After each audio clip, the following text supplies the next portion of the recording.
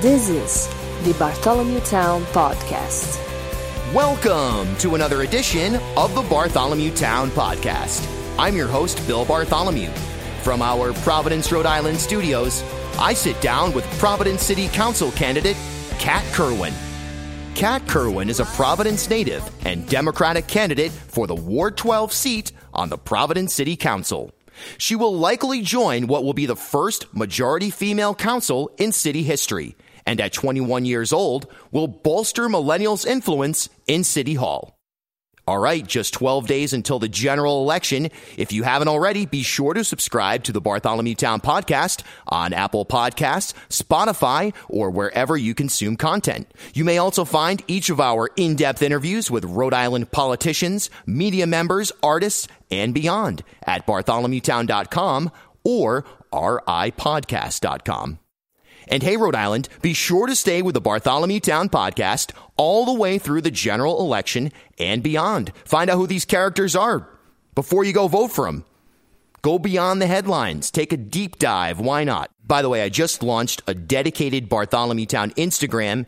All sorts of fun content going up there. We got videos. We're going to be posting behind-the-scenes stuff, some of the print articles I'm writing. It's at Bartholomew Town on Instagram. We'll see you out there. All right, let's get right to it. She's got some fresh ideas to bring to the Providence City Council, the one and only Kat Kerwin.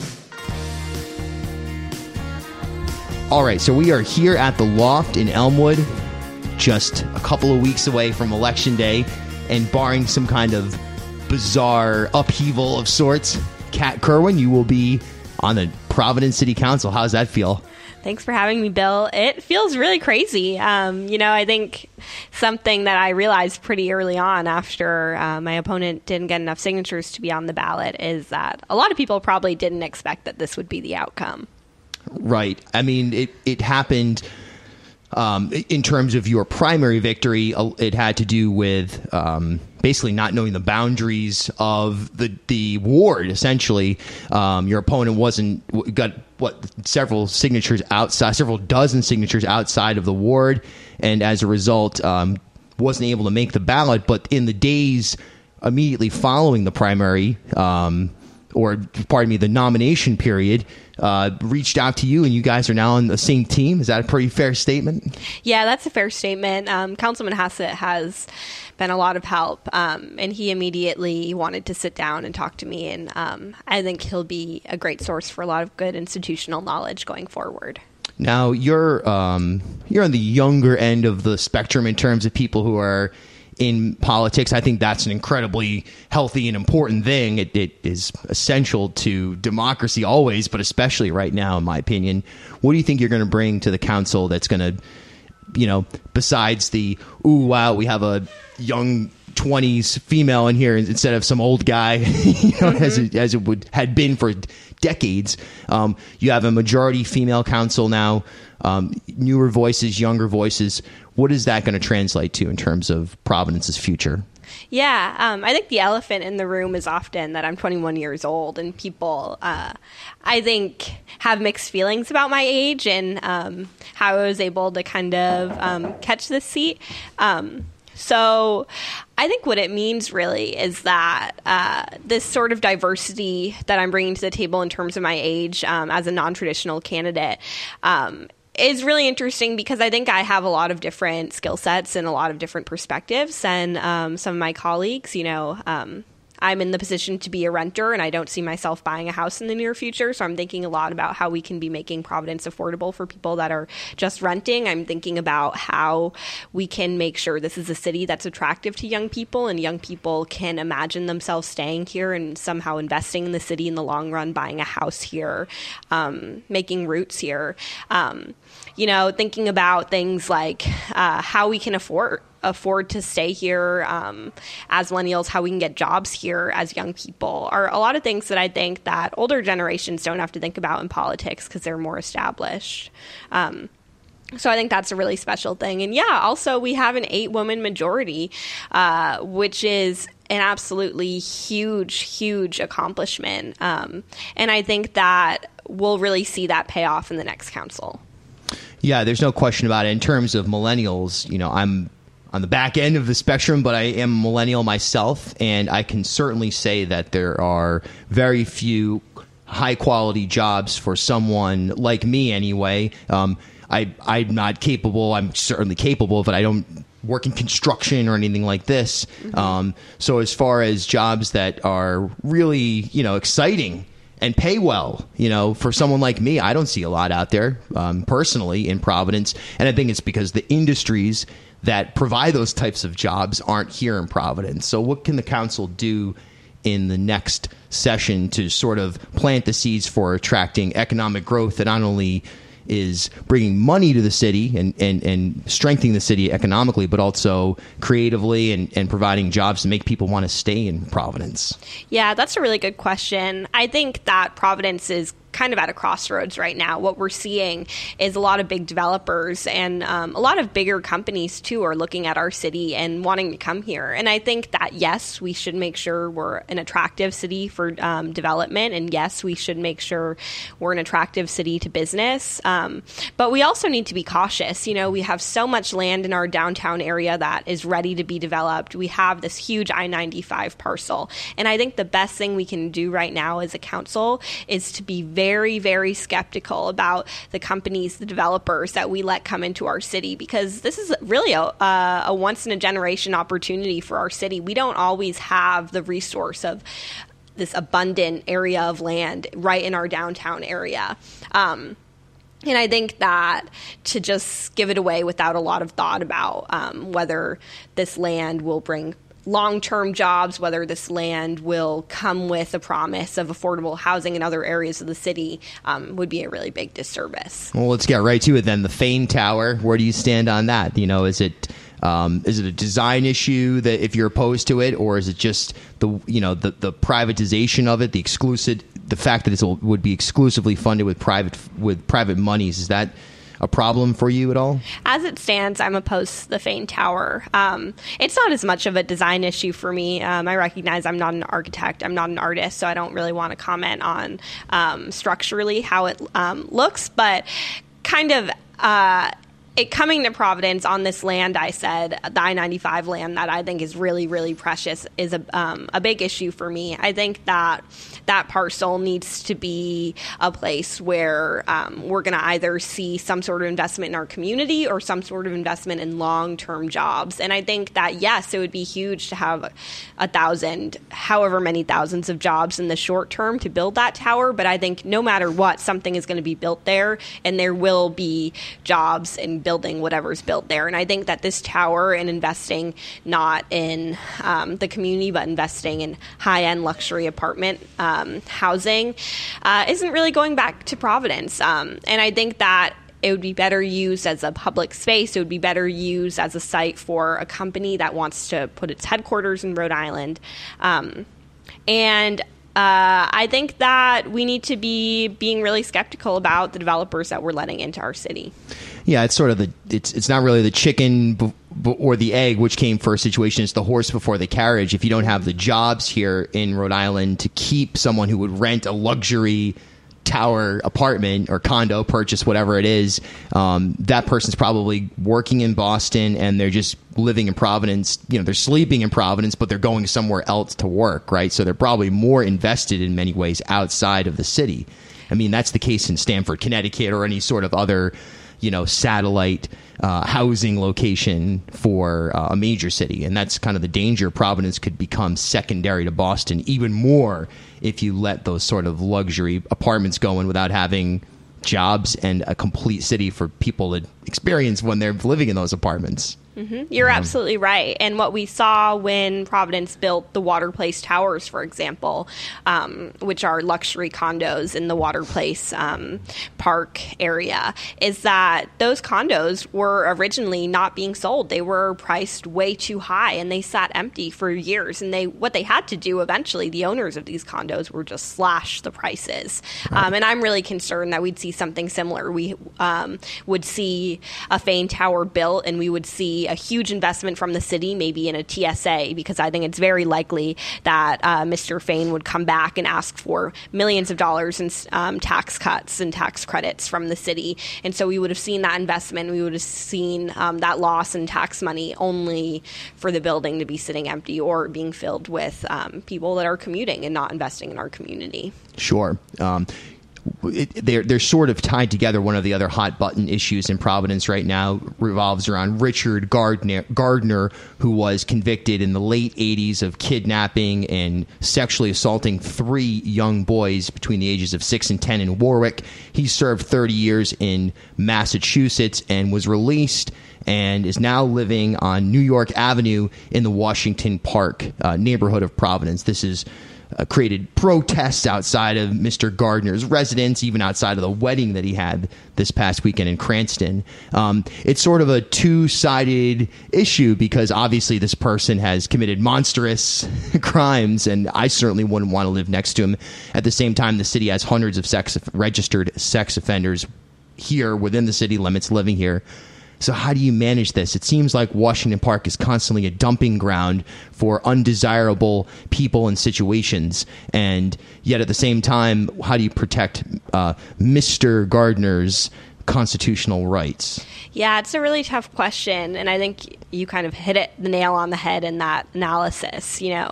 I think most residents of the city would agree they wouldn't want Mr. Gardner in their neighborhood as their neighbor. And it's true. Neighborhoods like the one that he's living in often do get the short end of the stick and do kind of get the unfair treatment and having people like Mr. Gardner be their neighbors. I think it's a really complex issue, and I think that I totally support the neighborhood if what they feel they need to do is the ordinance that Councilman Aponte has introduced for him to not live in the area. And, if that's what the community is calling for, I think that's what needs to happen. Right. There's no way to actually solve this problem at this point, in general, right. Because once he's gone, the next person will come in, and until we have utopian level equality, you're always going to have these types of issues. But what about the specifics of some of the neighborhoods that have received the short end of the stick consistently? Washington Park comes to mind, other portions of South Providence, even out here in Elmwood, things like bike lanes are they're here, but they're nowhere near as well designed or consistent as other parts of the city. How can the council as a whole, representing wards that are not included necessarily in the neighborhoods I just mentioned, as you would, how can you piece the city back together to try to make it one Providence instead of 2 distinctly different cities?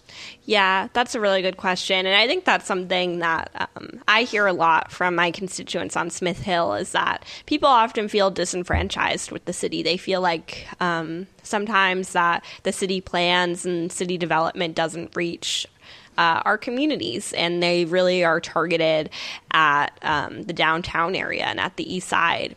And I think that something we can do to remedy that is make sure that we're focusing right now in the moment on trying to bring the right kind of development and the right kind of city planning and urban planning to neighborhoods that aren't in the downtown and east side area. Bringing bike lanes across the city, making sure that public parks are robust and are safe and are clean across the city, and making sure that the public spaces are really equal. Yeah. Is one of the best ways to remedy that. I agree with that. I referee soccer is one of I've been doing it forever since I was in middle school. But if you want to go see the lack of equality in just within the city of Providence, become a soccer referee or go watch just different schools play in some of the facilities that they have at their disposal. You will see that there clearly is not equality in the condition of the city's parks across the different neighborhoods. Anybody can do that. Just go for a walk, whether it's trash or just the maintenance of it or the vibe, there's a disconnect there. So that's why I'm excited that new voices are on the council they're not just talking about this, but I feel like millennials understand this. There's not a lot of things that I think that we're uniquely positioned to understand, but somehow I think we're able to be more empathetic in a way to those around us and those beyond our day-to-day lives. You know what I mean? And I hope that extends to Providence from the new council, you know? Right, I completely agree. And I think that a strong advocate at the city level often lends itself to the best public spaces and the best parks and the most city services. And so that's something that I'm committed to doing, is making sure I'm a loud voice for Smith Hill. We've seen this year has been highlighted the rift, if you will, within the Democratic Party in Rhode Island, nationally, wherever, the left, right, within the party. I go back and forth on whether or not there even really is such a thing. You know, you have Sam Bell, who is in many ways the leader of the progressive movement. He was at one point the head. Now he's running as a prominent progressive. Yet during the Columbus Day parade, he marched alongside Jack Reed and Sheldon Whitehouse, two fairly conservative members of the caucus. So I wonder if there really is such a thing. What's your feeling? Is there this struggle within the Democratic Party, left and right, or does everyone feel like, hey, we've got to band together here for a common good, if you will? I absolutely think there's a divide in the Democratic Party, and I think it's not more evident anywhere than right here in Rhode Island. What comes to mind really for me is always Speaker Mattiello and how the Democratic Party of Rhode Island has stood behind him. I think that he is one of the biggest problems of the party, and I think that when he inevitably is either unelected or loses the speakership, it's going to be a different Democratic Party here in Rhode Island. But I think that there is a future without Speaker Mattiello where we can unify, and I think we will. I think it's important for there to be competitive elections always, which is a good thing to democracy, but also the party supports each other. The party doesn't primary strong candidates who are incumbents, women of color, the Marcia Ranglin Vassals, seeing the Maura Walsh, the Janine Calkins get primaried, really by leaders of their own party was so disheartening to me as a woman progressive candidate, and I think to many people who are members of the Democratic Party who really felt disenfranchised by the speaker and his cronyism in that moment. Yeah, I feel like there's at times I think there's going to be a complete realignment certainly within our lifetimes, but within our youth, you know. There's going to be some kind of change. The third parties in the state haven't really been able to make any movement. Obviously, Bob Healy 4 years ago got 22% as a moderate in the gubernatorial race. But generally speaking, it's a democratically held state. So you wonder who will be the first blue chip progressive candidate to break off as an independent or as a new party, whatever they want to call it, and win whether it's the governor's race or get to Congress, whatever it is. But once that happens, do you feel like the floodgates will open, and would you follow suit to the left if a new party emerged? That's a good question, and it feels like such an impossible scenario right now that it's hard to imagine. I think that a two-party system has a lot of flaws. But right now I'm comfortable advocating for a better Democratic Party. And I think that's what we need to do.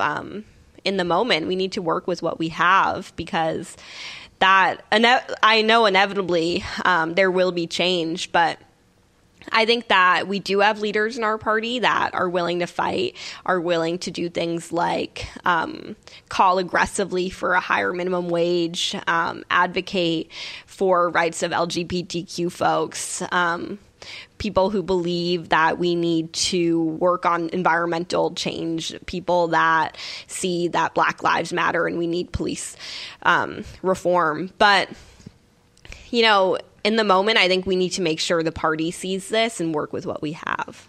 Right. I guess the flip side of that would it be better to see a Nick Mattiello, Joe DiLorenzo, anyone from this brand, if you will, which is a humongous amount of the Democratic Party? Would it be better to see them just say, you know what, the gimmick's over, we're going to just identify as Republicans going forward, and then you guys can actually have your party back? Do you feel like that would be a better solution, even if it meant the Dems having less of a stranglehold on Rhode Island politics? Yes, I do think so. I think that I myself, I don't feel comfortable being part of a party that has such a big tent that, you know, members of our party don't believe in reproductive health for women and don't believe in economic justice and other really, really essential issues, really issues around human rights and not even just political things. So, yeah, I feel often that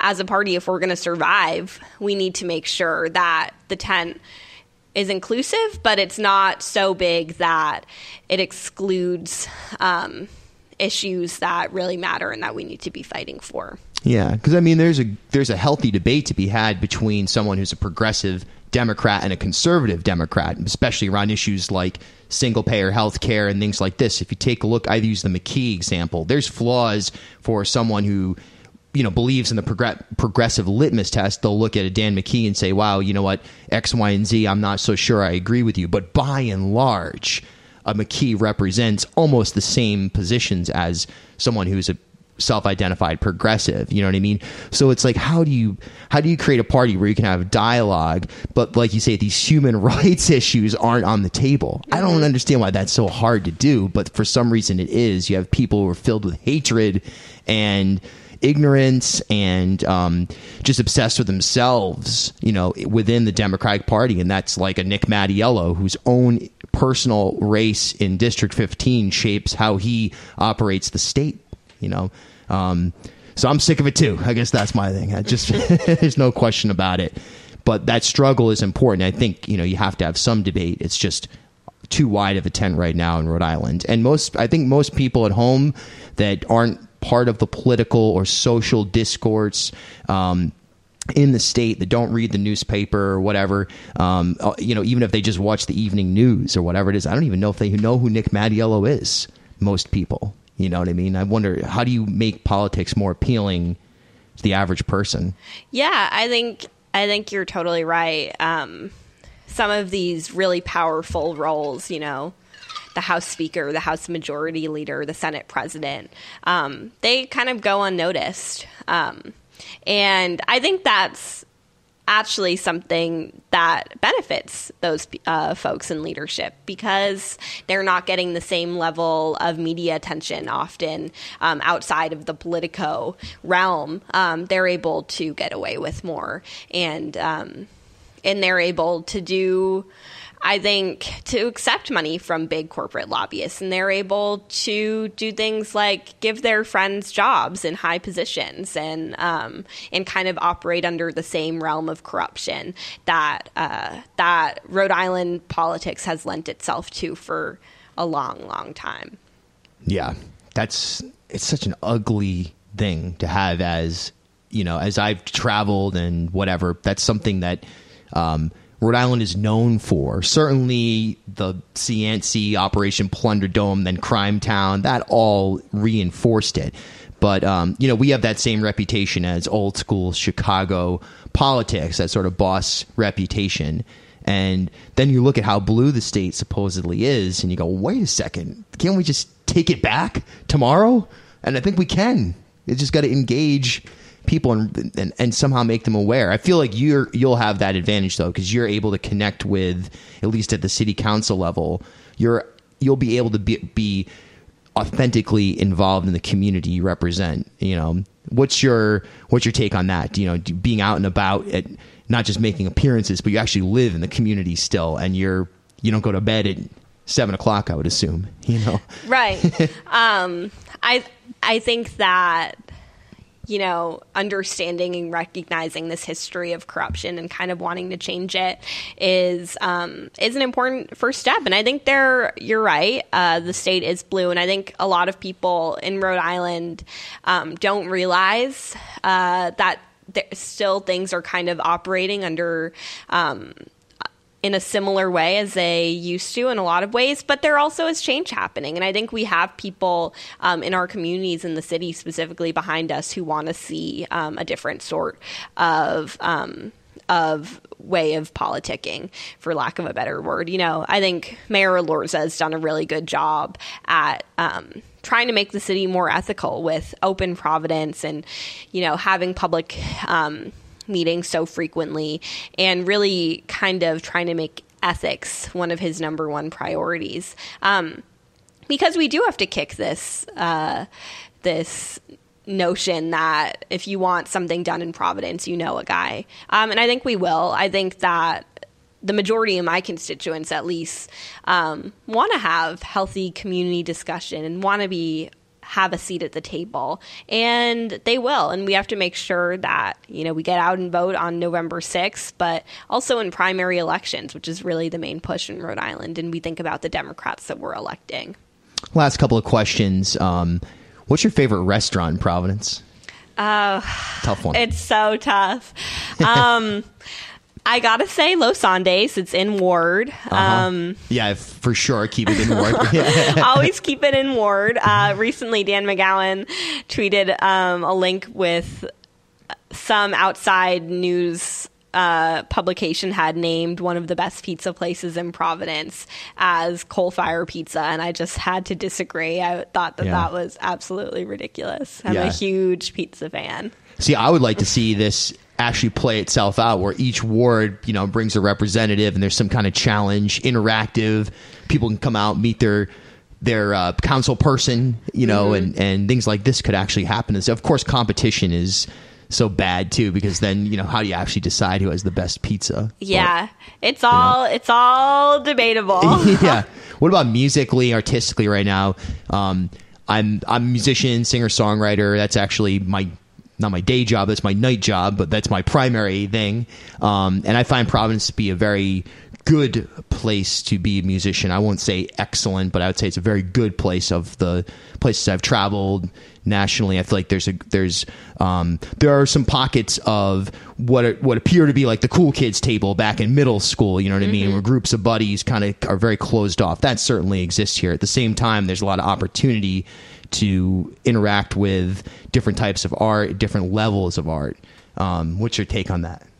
Yeah, I think that Providence has a really incredible cultural scene, both art and music-wise, for a city as big as ours. And that's something I'm really proud of. I think that we have organizations like AS220 doing great work in trying to house artists and make sure artists are in the downtown area.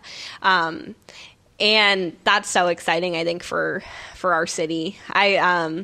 I recently saw one of my constituents who's an Arc Iris play at the Columbus, and I hadn't been at the Columbus in years. Josie? Yeah.